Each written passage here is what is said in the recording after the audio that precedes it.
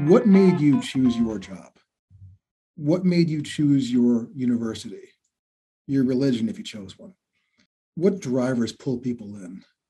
What's the branding, the tech, the process, the tools? What makes all that happen? What makes recruiting work?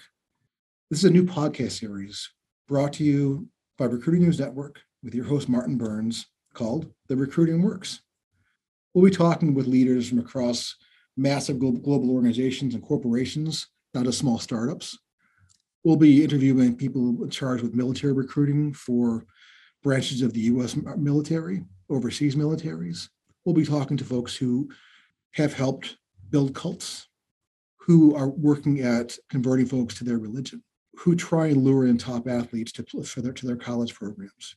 We'll be looking at the psychology behind all of it, the process, the tools, the approaches. The Recruiting Worx, in other words. A new podcast with Martin Burns brought to you by Recruiting News Network.